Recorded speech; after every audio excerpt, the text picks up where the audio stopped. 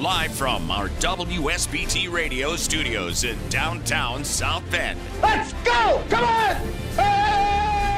Welcome to Budweiser's weekday Sports Beat. Wow, don't blink. A lot of major intestinal fortitude going on here. On your home for Notre Dame football. Knocked down by Wooden. The game is over.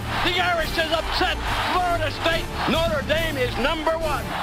And Notre Dame basketball. Number one ranked UCLA Bruins have been upset by the Irish of Notre Dame. Good! Enrique Ogunbowale wins the national championship for Notre Dame. Plus fighting Irish hockey. They score! Jake Evans scores! Notre Dame 3.7 seconds away from a spot in the national championship game. The NFL and Major League Baseball. Oh my gracious! How about that? Sports Radio 960 WSBT. WSBTradio.com. The free WSBT radio app. Big time onions! Now, here's your host, 7-time Associated Press Broadcasting Award winner, Darin Pritchett.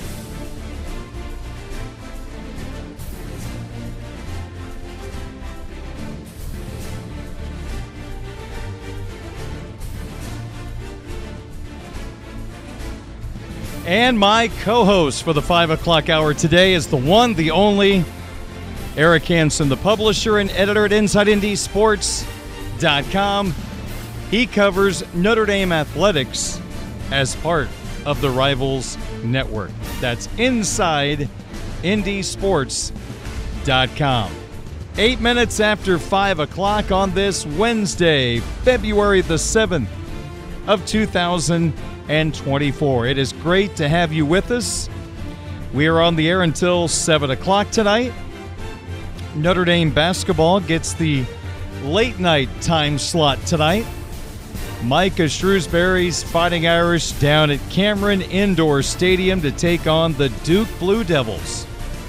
9 o'clock tip, 8:30 pregame, all the action right here on Sports Radio 960 WSBT. Coming up over the next couple of hours here on WSBT Radio, included in our hat trick of opening topics, we're going to talk about how the Irish running back room has some youthful guys once again that might be able to help out this team in 2024.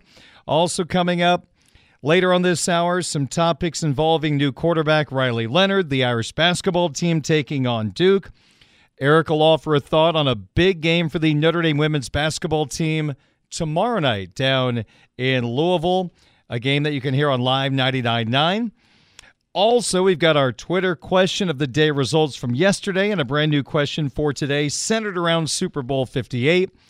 And then in the 6 o'clock hour, today's My Five, the 5 things that you need to know about tonight's Duke-Notre Dame basketball game. I'll offer a little synopsis on where Notre Dame hockey stands right now, what happened last weekend against number 8 Michigan State, and our sports wagering segment, We Going to Sizzler. Just 1-3 last night. We'll try to bounce back with 3 Notre Dame Duke picks tonight, and also a selection on the actually truly big game in the Big Ten tonight between Nebraska and Northwestern, 2 teams fighting for the top half in the Big Ten standings. But I've waited too long to say hello to Eric Hansen, my co-host for the 5 o'clock hour tonight. He had his chat earlier today at InsideNDSports.com, and we will recap that chat Friday.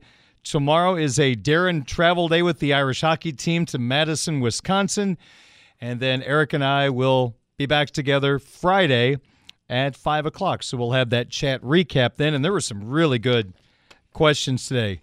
I was fighting the last couple which one to go with, so really good day by the chatters at InsideNDSports.com. How are you, sir? I'm doing good. It stuns me how creative the people that ask questions are, because we've been in a really not a lot happening other than we've had some interviews, but not a lot of like new hires happening recently, no transfer portal movement recently, and they come up with great questions. I'm amazed and very spoiled. Eric, very wisely today with the temperatures warming up. You got rid of the bare feet rule. I did. The no bare feet rule. People could kick off their shoes. I have to admit, there was one time I did that when the rule was in effect. I broke the rule. Okay, but nobody knows but you. Nobody knows but me. Nobody knows which chat that was. That's Neither right. do I. And I'll tell you what, I did notice, though, the spelling Darin's name incorrectly rule was still alive today on the chat, but that's okay. It was. I can go back and fix that. No, that's okay. Trust me. When I go to fast food places or get some food and pick it up, the variance of different spellings of my name is absolutely off the chart. There's like 6 or 7 different ways. Well, in college, Hanson gets misspelled a lot because I think the ON is more common. And there was a guy in my fraternity that spelled the word squirrel with a W in it. And so, of course, he got Hanson wrong on my shirt. And everyone's like, I thought it was Ian. Well, guess who ordered the jerseys? It was Todd Michael. So that's why it's misspelled. Well, I've never understood that last name that I have, people will put A-R-D on the end. Oh, Pritchard.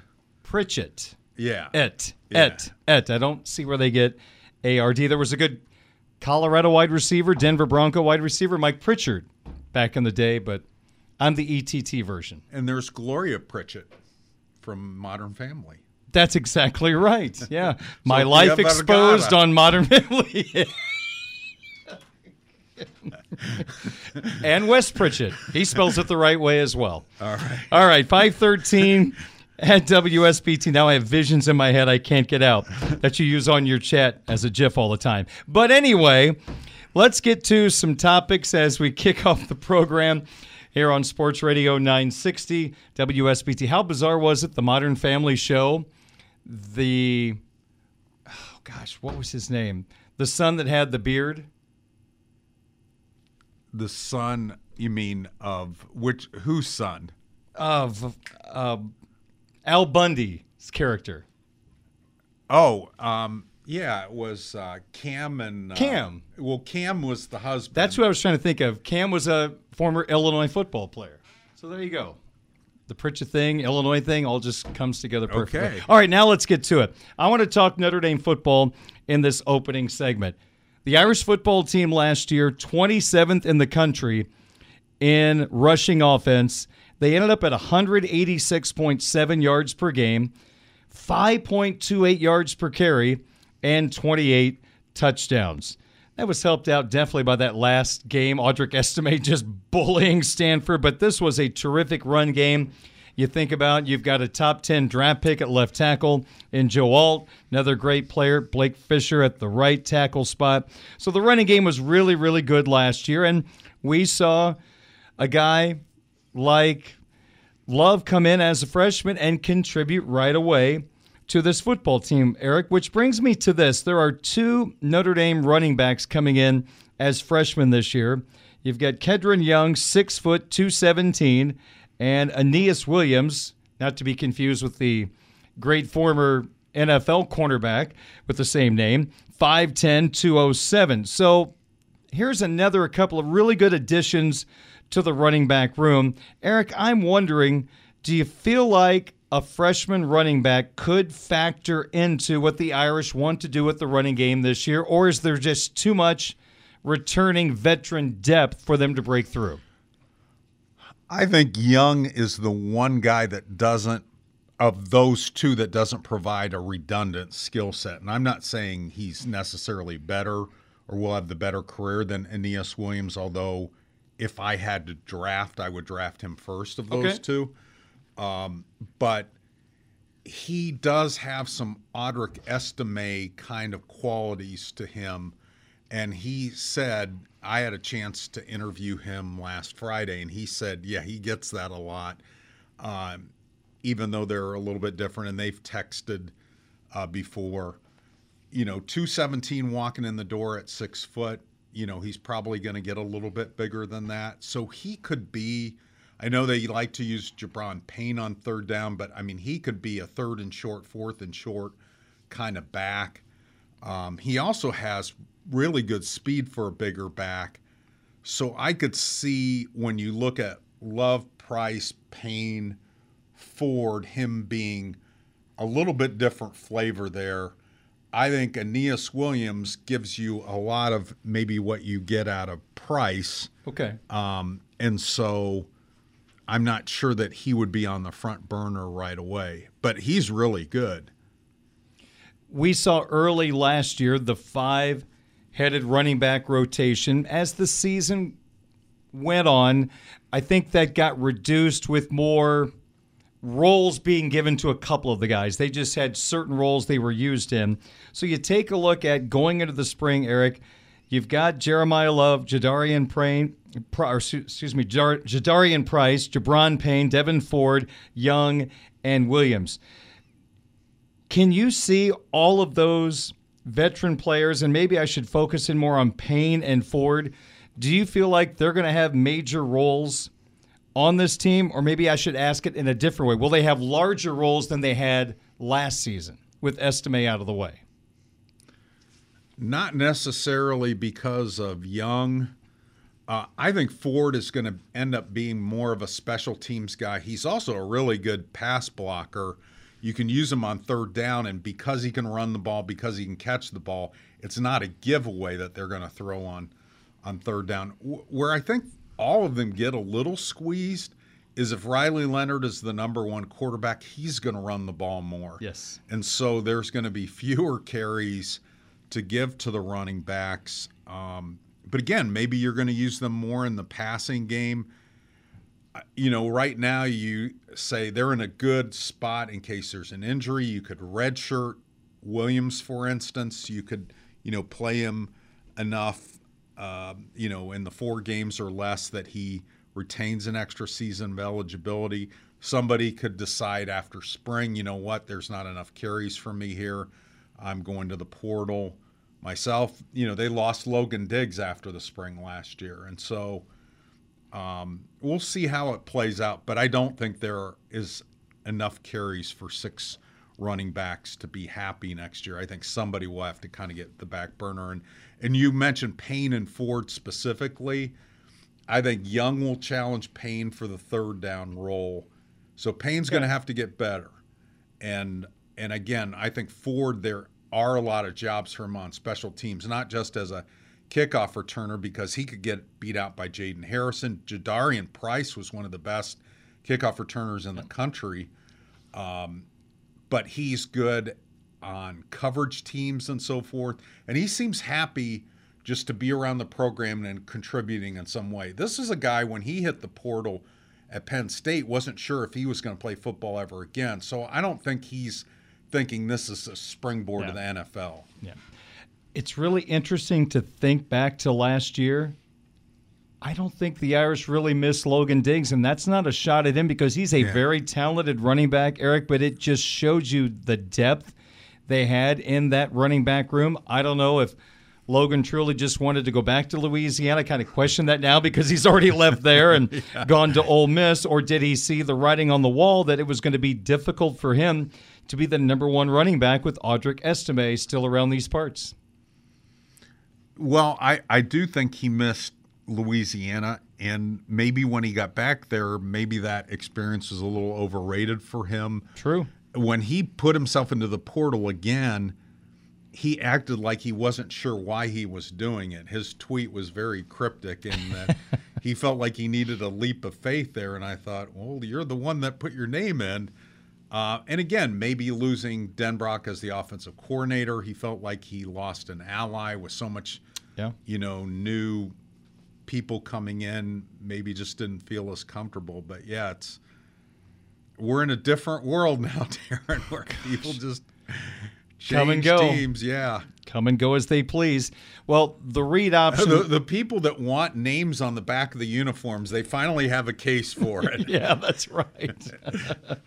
It'd be good for Under Armour. They're going to go through a lot of jerseys with all the way people are coming and going as well. But you would have to imagine with Mike Denbrock coming to South Bend and Riley Leonard as your assumed starting quarterback, the read option is going to be a major tool for this offense. And unlike past years with maybe a Jack Cohn or a Sam Hartman, when the quarterback put the ball in the belly of the running back, I think we all knew what was going to happen. The running back was going to get the football. Yeah. Now, all of a sudden, Eric, this is really a new dimension to this Fighting Irish offense, as Riley Leonard can be a difference maker running the football, and I'm really excited to see what he can do down in the red zone. Red zone offense, I think it got a little better last year, but with Riley Leonard, if he throws the football better, that's a key. But his ability to run the football just seems like can be really an X factor for this Irish offense.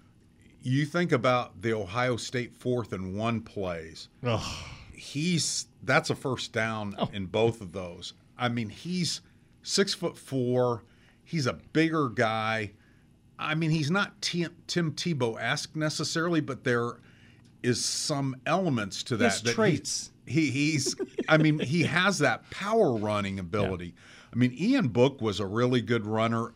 Brandon Wimbush was lightning fast runner.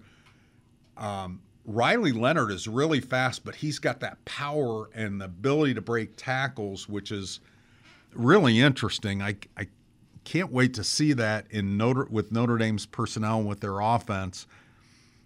And everything that we're talking about, boy, Notre Dame's offensive line needs to come along. That's going to be so key in this. And that was going to be my follow-up. The running game will go as far as that offensive line continues to grow. And there's going to be, I'm sure, some growing pains early on. You've got new guys getting new opportunities. Yeah. But with the way Notre Dame has recruited, right, and with the way there's they have developed, it feels like there's a pretty good chance this will work out. Plus, you've got a pretty smart offensive coordinator to work around if there is an issue. Yeah. You know, they weren't a good run-blocking team last year. Notre Dame's backs did a good job of what they got. It wasn't a consistent running team. Was it because of the interior mostly? I think so, absolutely. Wasn't I mean, they were the tackle. guys that got the lower grades. But I will say this, Schrouth and Craig at the end of the year were run blocking pretty well. Okay. Emil Wagner, in a smaller sample size, is the best run blocker that they have. But again, it's a small sample size. Was he going against really good teams in meaningful downs? No, he was playing later in games against maybe number twos. But he graded out very well, and I think he's got a chance to be really good. But that's going to have to be an emphasis this offseason, is the run blocking. And I'm really curious to see what Joe Rudolph does with the entire offseason, not a guy coming in late and trying to figure everybody out. Now he knows the personnel. Let's see what he can do with a full year. Eric Hansen, Darin Pritchett with you. Budweiser's weekday sports beat on WSBT Radio, our second of three. Hat trick of opening topics. This goes back a couple of days, but recently the Fighting Irish lost a member of the class of 2025, the young man from Alabama, defensive lineman C.J. May. I think he surprised everyone when he picked Notre Dame following the Ohio State game, Eric. And based on what you guys reported at InsideNDSports.com, it seems like one of the in-state Alabama schools maybe has caught his attention based on his visits recently. Yeah, he's visited Auburn a lot. We had Tom Lemming on our podcast last week, longtime recruiting analyst, and he goes, keep an eye on C.J. May. And that was before he did. He just felt like that was a guy Notre Dame was going to have to babysit, that it is difficult. And he mentioned Deuce Knight as well, because of the geography and because of the schools that are in that area and the allure of those schools to kids that grow up in Alabama and Mississippi. There's not a long history of Alabama and Mississippi guys on Notre Dame's roster. They've had some, but there's not a lot of them. And so I think, in terms of how big of a loss this is, he's a 3-star player. I think he's a lot better than that. And yet Notre Dame has a lot of other options this early, and I think they're going to be – Al Washington's done a really good job in this cycle of getting other players. I think they're going to be fine without C.J. May. But, I mean, really good player. You'd much rather have him than lose him, but there are some very good options. Less than 50% chance. No, I'm not asking Bob Knight this question, fortunately, or I'd get the decimal points. But less than 50% chance Al Washington is a finalist for the BC head coaching job? I don't think Al Washington going to BC is going to happen. Okay. I think Bill O'Brien has been the rumored candidate or rumored front runner, and I think he showed up for work at Ohio State, and Ryan Day's playing that down. So we'll see where that goes. But I don't think it's going to end up being Al Washington. I think it's somebody they had some interest in. They said, hey, let's bet this. He's a grad, and he's got a connection to the school. But I think they probably would want somebody that's been a coordinator at least to take that job. Gosh, remember, this has been a decade ago. Colorado State was interested in one of their alums, Tony Alford. Yeah. Notre Dame running back coach, didn't get the job and never has resurfaced again at Colorado State, and having a lot of fun at Ohio State as their running back coach. Yes. That's like being a head coach, having the running back job at Ohio State. He's got some amazing talent to work with year in and year out. So CJ May over the weekend decommits from the class of 2025. Still 13 members of that class, still ranked number 1 in the country. Of course, you can follow recruiting at InsideIndySports.com, Eric's website. Top target making his decision tomorrow that may pick Notre Dame, and that's Owen Strebig, the big offensive tackle from Wisconsin. So that's tomorrow. So we'll know tomorrow at 5 if it's back up to 14. We're assuming this is going to be good news based on the visits? I think it will be. Tyler James has put in a future cast. That's what we call it. We don't have the crystal ball. We don't have the crystal ball or tarot cards or the Ouija board. So we just call it future cast. You don't have the Johnny Carson envelopes? Or Miss Cleo. Cleo. For $1.99 a minute or whatever it was. I was going to joke when you called Tom Lemming, did you have to call a 1-900 number? I guess those days are past. Okay, final opening topic. Let's go down memory lane for a second. 2 Notre Dame players are going to be participating in Super Bowl 58. Drew Tranquill, who signed with the Kansas City Chiefs during the offseason. He has been terrific for Kansas City. And then you've got starting left guard Aaron Banks for the San Francisco 49ers. So, Eric, what do you remember about their Notre Dame recruitment and their careers with the Fighting Irish? Let's start on the defensive side of the football. And Drew Tranquill fought a lot of injuries, but I'll tell you what, he's overcome all those at Notre Dame, and he's prospered in the NFL. Eric, I wonder with all the aches and pains he had at Notre Dame, how long he'd last in the NFL. He's got a chance to win a ring and be a big part of that Chiefs defense on Sunday. He's one of my favorites that I've ever covered, and his story is kind of tells the reason why. He was a guy that wanted to play college baseball, and he hurt his back, and so a lot of teams kind of were cold on him. He was a 3-star prospect out of Fort Wayne. Yeah. Kind of cool on him because they thought, well, this guy's going to play college baseball. And then he hurt his back, and I don't know why hurting your back excludes you from baseball, but not from football. But he did explain it to me. He's just smarter than me, so I didn't get it. But he ended up being a guy Brian Kelly had an infatuation with, not the rest of the staff. I asked Brian Kelly, who's the guy that in your time at Notre Dame, and this was after Drew had played for a while, who was the guy that you had to stand on the table and bang the table for to get? And it was Drew Tranquill. And the staff goes, what position he's going to play? He goes, I don't know, but I want him on my team. And so Brian got his way. They signed Drew Tranquill. They poached him out of Purdue's class. And Brian Van Gorder was the defensive coordinator at the time. And so he was a safety. He tore his ACL late in his freshman year, 2014, finished that game with a torn ACL. Then he comes back next year, and he's in game 3, and he's a safety then. And he breaks up a pass in the end zone, jumps up in the end zone to celebrate with a teammate, and tears his ACL. I was 10 feet from him. Wow. I was doing the sideline reporting that game.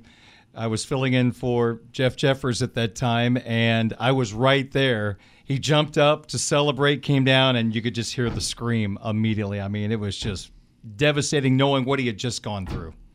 I'll never forget that scream. And it was just a simple little chest bump, one of those simple things you see every day. Right. Well, on the field, not at work or in the grocery store, but you see the chest bumps all the time in football games. So just bizarre that happened. So they get into 2016, and Notre Dame's safeties are getting torched that year. And Brian Van Gorder gets fired 4 games into the season.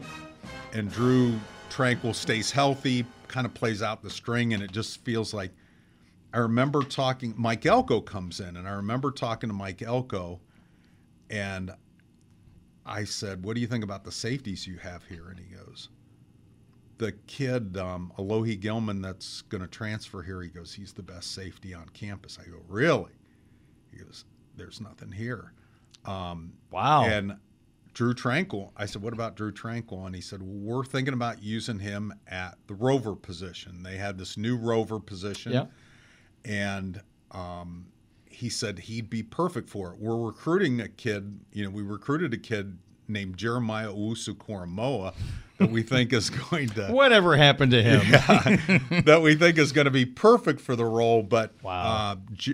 Drew's going to get the first chance to be this role, and he described what the role was. And it was much more of a safety linebacker hybrid role in the Elko Lee time here than it has been in the Marcus Freeman, Al Golden time. But Drew Tranquill was really good at it. And then you're like, well, they really don't have the rover on NFL teams. It's just there's a few teams kind of looking at that concept. And then Clark Lee took over and he said, if Drew comes back for a 5th year, we'll let him play inside and try to become an NFL prospect. And he did, and he was a linebacker on a playoff team. And I remember talking to Brian Kelly. This was probably the last time we did our 20 questions with Brian Kelly. And I said, who's the player that changed everything for you in the Brian Kelly? Who is the... And he goes, Drew Tranquill. How about that? Didn't even hesitate. He was the guy when they went from 2016 to 2017, when they went from the 4-8 year to the Renaissance and the new Brian Kelly and the new staff. He was the guy that wouldn't let anybody go backwards, that wouldn't let anybody quit, that wouldn't let anybody doubt. He was the guy that stirred it in the locker room and did it on the field too. I mean, a guy that changed positions twice and was a leader. I mean, Drew Tranquill, I'm so happy for him that this has worked out because he deserves every bit of it. And in the AFC Championship game, one of his responsibilities was to spy on Ravens quarterback Lamar Jackson. I mean, think about that. That just shows you the athleticism, being able to read plays. Tranquill was a big part of the Chiefs winning that game. I don't think we're going to have as dramatic a story about Aaron Banks. He picked Notre Dame, and he was really, really good. And he's still really, really good. He was really, really good. And early on, when he was a freshman, early enrollee, we saw him at tackle a lot. And then he ended up moving inside and playing guard and was really good, was an All-American guard.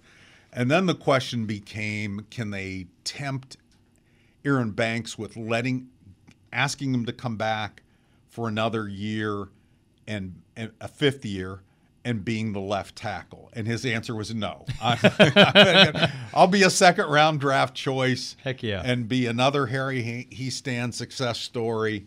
And he did. But it would have been interesting to see if he had played left tackle in college, what that last year for him would have been like.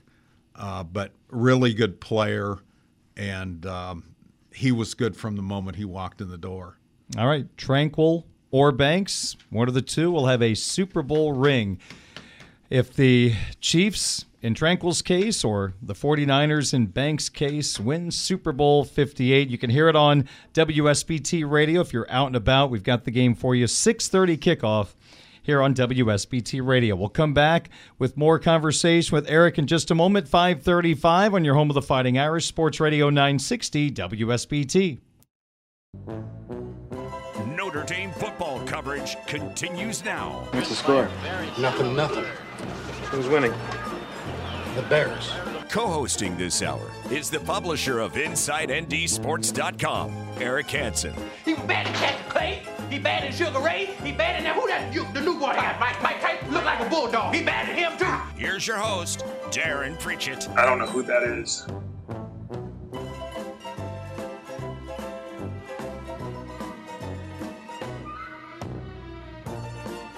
It is 5:41 at Sports Radio 960 WSBT. Along with Eric Hansen, I am the guy, I don't know who he is, Darin Pritchett.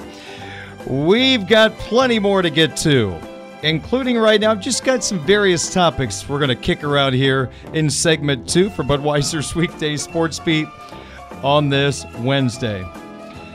Okay, first thing I want to ask you about, we've met some new Notre Dame football players in a media session last Friday. One of those, quarterback Riley Leonard. Eric, your big takeaway from hearing from Riley Leonard talk about this famous surgery that he had a couple of weeks ago. Yeah, so Tyler James mentioned this, and I think it's worth repeating. You have to go up quite a few steps to come up. I guess you could come up the elevator to do the interviews.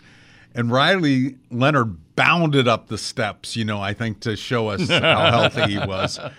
And, he was very straightforward. I mean, he wasn't squirrely about anything, squirrely with a QU about anything, Todd Michael,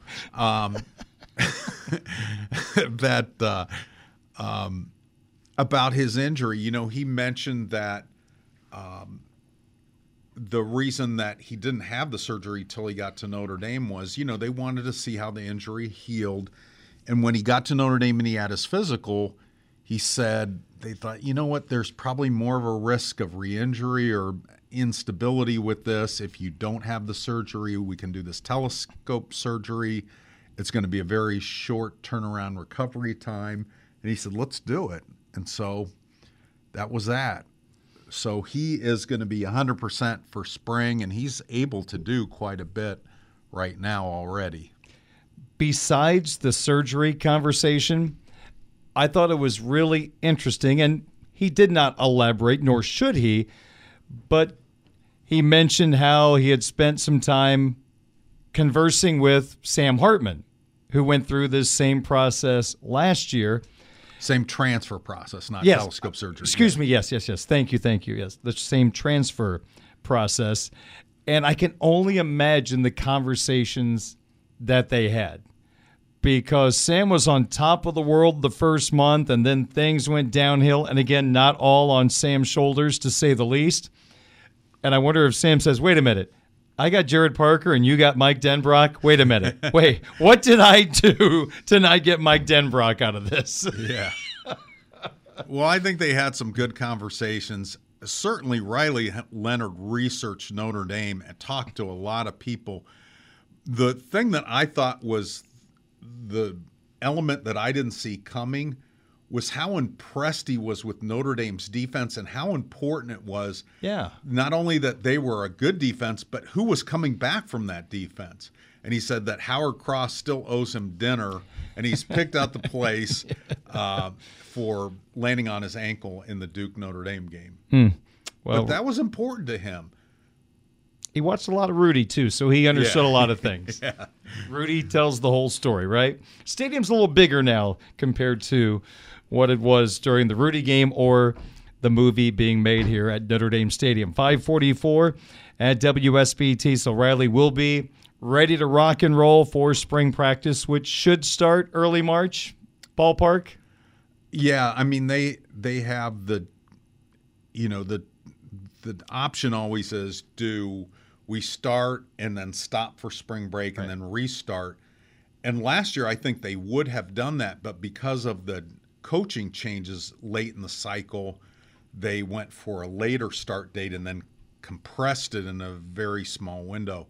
I think they're kind of waiting to see what goes on with Al Golden. I'm not saying that he's leaving. I think he's coming back, but until the coaching carousel stops, you can't be 100% convinced that nothing is going to happen. Right. Because it looked like, Tommy Rees was going to stay, and then the NFL carousel pulled Bill O'Brien, which pulled Tommy Rees out of Notre Dame going to Alabama.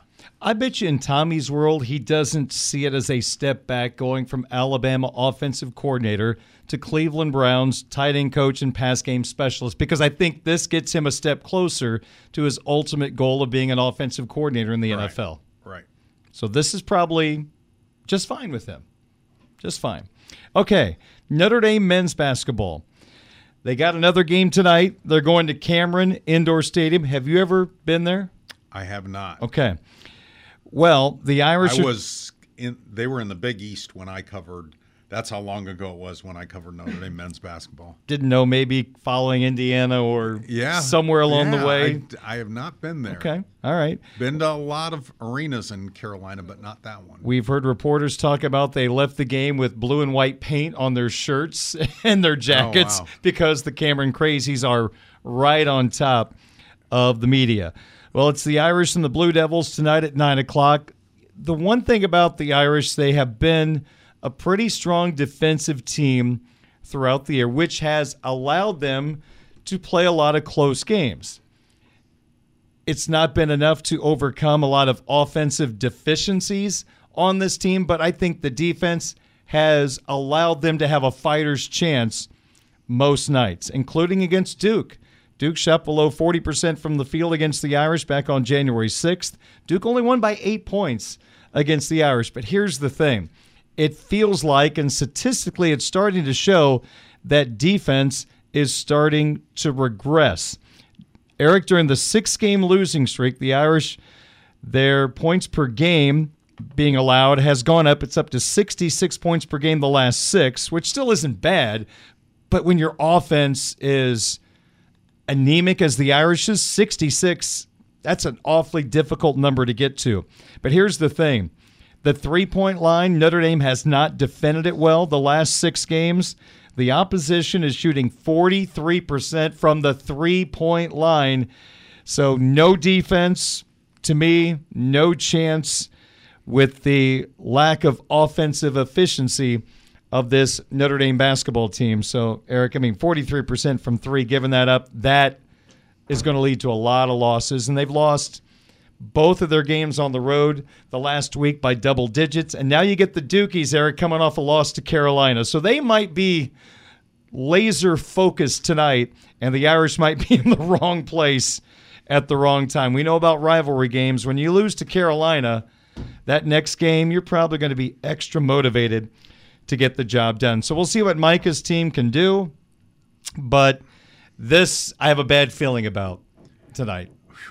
I'll tell you, I'm looking at their statistical profile right now. There's 351 teams, I believe, in Division I.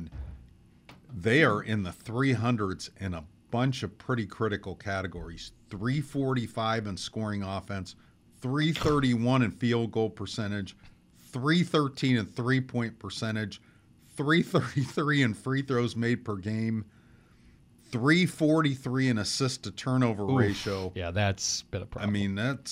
There's the one shining moment on their stat sheet is scoring defense 38th and field goal percentage defense 59th. So what is their points per game being 38th in the country?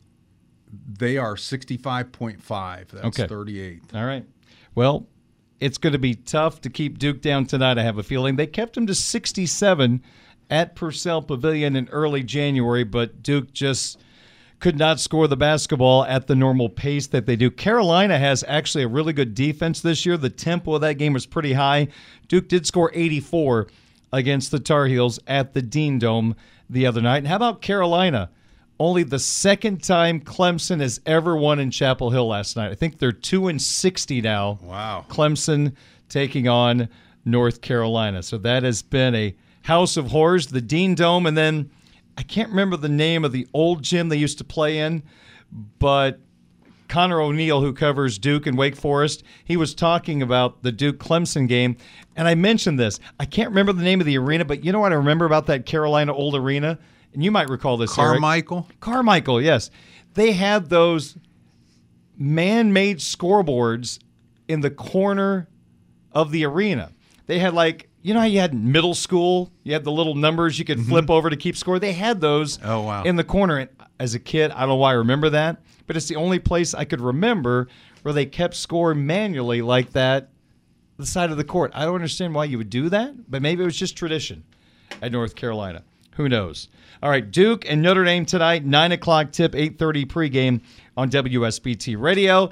Niele Ivy's team has a massive game at Louisville tomorrow night, 6 o'clock start, 5:45 pregame on our sister station, live, 99.9. Eric, if the Irish want to have a chance to, at the very least, share the ACC crown down the line, isn't this a pretty much...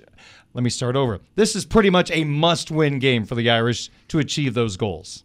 Yeah, they need to have a good stretch. I don't think they have to be undefeated in the 8 games they have left, but they need to have, at minimum 5-3, if not 6-2. The good news for Notre Dame is all these teams are playing each other. There are 9 teams projected in the field right now into the NCAA bracketology. 9 times. And the teams at the the teams at the top. Virginia Tech is a half a game in front of everybody, and then you have a bunch of teams with 2 losses. Notre Dame has 3, so they're 1 game back in the loss column, but they're all playing each other. Syracuse, Notre Dame, Virginia Tech, NC State. NC State is ranked 3rd. North Carolina's up there. Florida State, who they play on the road on Sunday, has 4 losses. Duke, who they play Monday on the 18th. So they're playing Louisville twice here in the last 8 games. They have Virginia Tech left. They have NC State left. So this is going to determine who Notre Dame is, not just in the ACC tournament, but in the NCAA tournament. They are 5 in the latest bracketology, which is much lower than their net ranking. But they are defining themselves. Who is Notre Dame? Notre Dame is Sonia Citron on the team. They played a lot of games without her. They played 7.5 weeks without her. They played with some other missing pieces. Obviously, they're not getting Olivia Miles back. I would kind of be surprised if Cass Prosper came back at this point, knowing that she could redshirt if she doesn't come back. So this is kind of your team now, and they're kind of finding their stride, and so they need to get into that top 4 seeds to host, and that's going to be important. So these games will test them, but Virginia Tech is really the only one of them that really grates at what their weakness has been in terms of getting offensive rebounds against them and getting beat bad on the boards. That's the team of those that I think is the scariest matchup for them. NC State is the best team of them. Louisville's so weird because they're not the Louisville that you think of, because Haley Van Lith transferred to LSU. So they're way down near the bottom in 3 points attempted, 3 points made per game. They are not that team. And you kind of look at their stats and say, how are they winning? They don't have a lot of great wins. They got beat by UConn by 24 points. They've also lost to Alabama. They've not played the better teams in the ACC except for Syracuse, and they beat them. So it'll be a good game, but I think this is a winnable game for Notre Dame. A lot of conferences, I would assume a majority of sports leagues, they use a computer to put together the schedule. It feels like the ACC women's basketball schedule was put together by a human, because there are some massive games involving the best teams coming up over the next couple of weeks. Right. They knew what they were doing. There is a genius. Give that person a raise. That's right. All right. So I bet it was Muffet McGraw. It might have been. Play all the good ones at the end. That's right. While she was just posing for her statue being created, she probably just put it together. All right. We have the Irish in Louisville tomorrow night. 6 o'clock tip on our sister station, live, 99.9. Twitter question of the day coming up next. He's Eric. I'm Darin. Budweiser's Weekday Sports Beat on WSBT. This is the Budweiser's Weekday Sports Beat Twitter question of the day from Sports Radio 960 WSBT.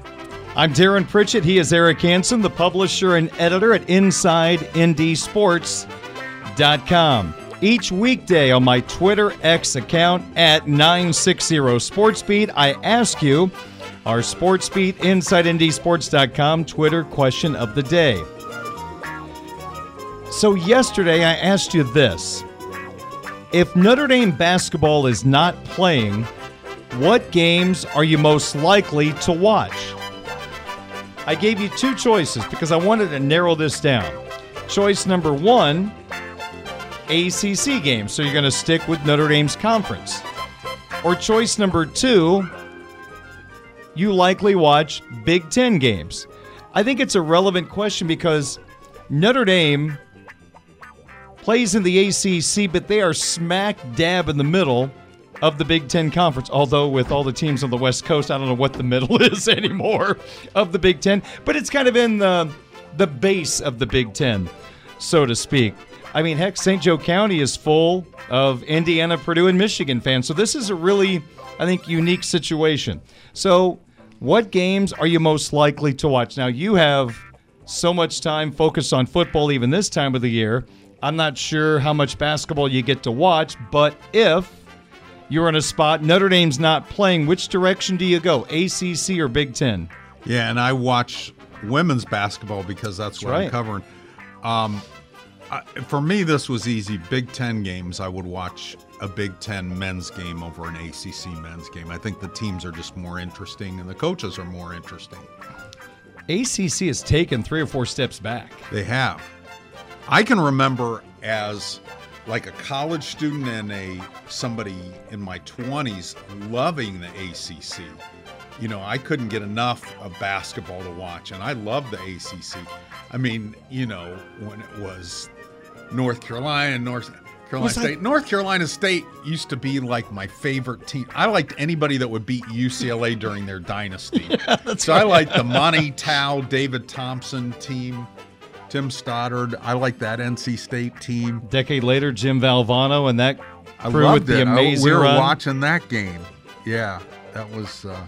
It was Lorenzo Charles that the dunk. Up. Yeah, and Billy Packer. Derek He won. Whittenberg. He won it on the dunk. I mean, I can remember those names this long ago. Yeah, the ACC was amazing. Wasn't there 9 teams? Because when I was a kid, they only had 8 or 9 teams, if I remember correctly. I believe you're right. I remember North Carolina had the 4 corners offense with Bill Ford before they had the shot clock. Oh, yes. Yeah, I feel the same way now. I grew up in Big Ten country. You did too. So. Oh, I like to watch the Big Ten too. Yeah. Yep. But I think the Big Ten has better personalities. I think they have better teams than the ACC right now. The ACC just really has kind of lost its basketball identity, which I didn't think was possible. It's still Duke and North Carolina, and then everybody just kind of gets drug along. I mean, Virginia, I guess we should compliment them on their success under Tony Bennett. They won a championship. Yeah, but remember when Wake was really good? I mean, you know, I know this is going back some, but I mean, Chris Paul, Tim Duncan, I mean, Georgia Tech had some great teams. Oh, yeah. Florida State had Lethal teams. Weapon 3, Georgia Tech had in the late 80s. Even Miami recently. It's just Final Four. It's just really kind of. So Micah should feel good that he can be upwardly mobile in subsequent years. Eric, the state of ACC basketball is relying on the state of ACC football. Yeah. Is the ACC going to stay together? Well, I had somebody in the chat today that proclaimed the ACC was donezo. I mean, eventually, I wouldn't be shocked. I don't think it's going to happen right away. It's going to be interesting to see how the Florida State wanting to leave, move, whether it happens or not. Here's my thing. I don't know who wants Florida State. They may want out, but they may not have a landing spot, Eric. Well, and again, I think the other teams are looking to see, okay, let them pay all the lawyers right now, and then we'll see if there's a path if they want to get out, if somebody wants them. I think, you know, Notre Dame has that legal obligation to the ACC right now because the chat person asking the question felt Notre Dame should urgently join the SEC or the Big Ten. They're not going to the SEC. They can't right now join either of those because of the legal stuff they'd have to do to get out of the ACC. But that Florida State may, you know, provide that path. We'll see. But there's no reason to move right now. No. Notre Dame is the team everybody wants right now. As long as their football brand is strong, conferences are going to want them. So they don't have to rush into a decision. The Big Ten will have that seat sitting there as long as they can. Yep. They'll wait until the answer is no, no, no, no, no, no, no, no, no. Yeah. It's just kind of no, no, no, no, no right now. Right. So when the door officially closes, then they'll give it to somebody else. Until then, you cannot give away that 20th seat if you're the Big Ten. Yeah. Until Notre Dame has a final landing spot. Well, final in quotation marks until the next year when things will probably change once again. And I mean, Stanford, Cal, SMU coming to the ACC, they're just trying to protect. They have to have so many members to keep that media deal alive. So if people, 2-3 teams leave, they have some insurance right now. Otherwise, my gosh, why do you want those teams? It's a headache for Olympic sports. It is. That's even the disaster. Though Stanford is really good at all those sports. But the traveling. I know. These teams don't charter like football and basketball. The baseball teams, the gymnastic teams, they fly commercial. Yeah. So it's just going to be a headache. Oh, anyway, the results. 47% said they would watch ACC games when Notre Dame is not playing. 53% went with Big Ten games. One person did say, if Notre Dame was good and competitive, I'd watch more ACC games. But because Notre Dame being down, they'd watch Big Ten games, which makes a lot of sense. Sure. Okay, now we go to today's question. Our Sportsbeat, InsideNDSports.com Twitter question of the day, which you can find at 960 Sportsbeat. So according to Las Vegas, the Kansas City Chiefs are a 2-point underdog against the San Francisco 49ers in Super Bowl 58. Putting aside the spread, who do you really believe is the underdog? Because this has been questioned. So who is the underdog? The Chiefs or the 49ers? Because the Chiefs have the Super Bowl titles recently. They've got Patrick Mahomes. The Niners haven't won a Super Bowl since the mid-'90s. They've got Brock Purdy. So there is an assumption of some that really the Chiefs are the favorites. So which direction do you want to go? It's a toss-up. It really is. I mean, are you asking who I would bet on if I had to bet a penny? Okay. No spread. Just who do you think is the underdog? Who do you expect to lose, I guess? Okay, well, that's... You can look at it that way. Okay, who I would expect the Chiefs to win. Okay. However, I believe that Vegas is good at, setting the... I'll let them say who the underdog is. Don't feel like I need to pose that. So you're going to go with the experts? As far as who should be the underdog, but I'm not saying the underdog won't win. Okay, so you're voting for the Chiefs. If you said who will win the game, if that's how it was phrased, I would say I do think the Kansas City Chiefs will win. Todd Michael, I need your help right now. So the reason why this is legendary is because Todd in shaving cream where's this going? Spelled out on the wall, Barry is a squirrel, and spelled it SKWIRREL. So we immediately knew who did it.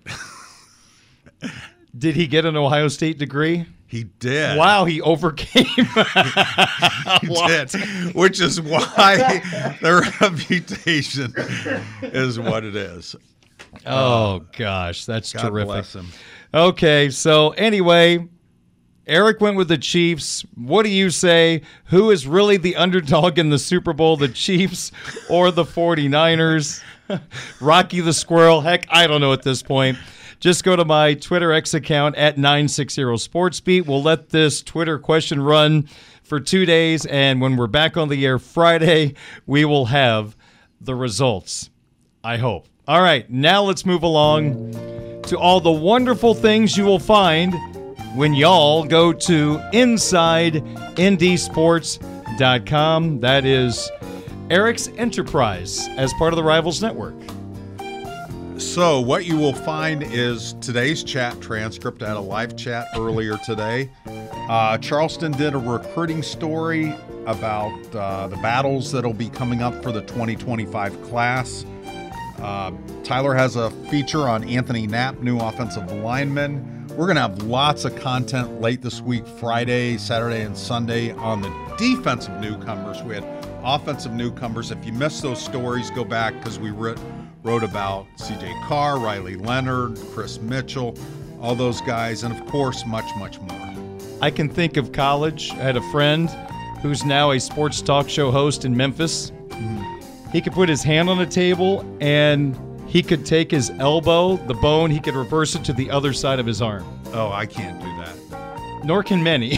Yeah. Nor would you want to. Yeah, no, I wouldn't Every want to. time he did, I just about lost my lunch. It's not a pretty sight. Could he spell squirrel? I think he probably could. Okay. I'm assuming that is because we are great scholars at SIU Edwardsville. Despite you laughing at that, we have some great sportscasters across the country. All right, I've kept you too long. It's 6:10. Enjoy the rest of your evening, and we will talk to you Friday, as you will be here, and I will be in Madison, Wisconsin at the Kohl Center. What was the name of the old Badger Arena that you probably went to with Coach Yoder? Oh, gosh. What was the name of that place? I don't remember. I can't think of it either. All right. I'll have to Google it later. Google has the answers.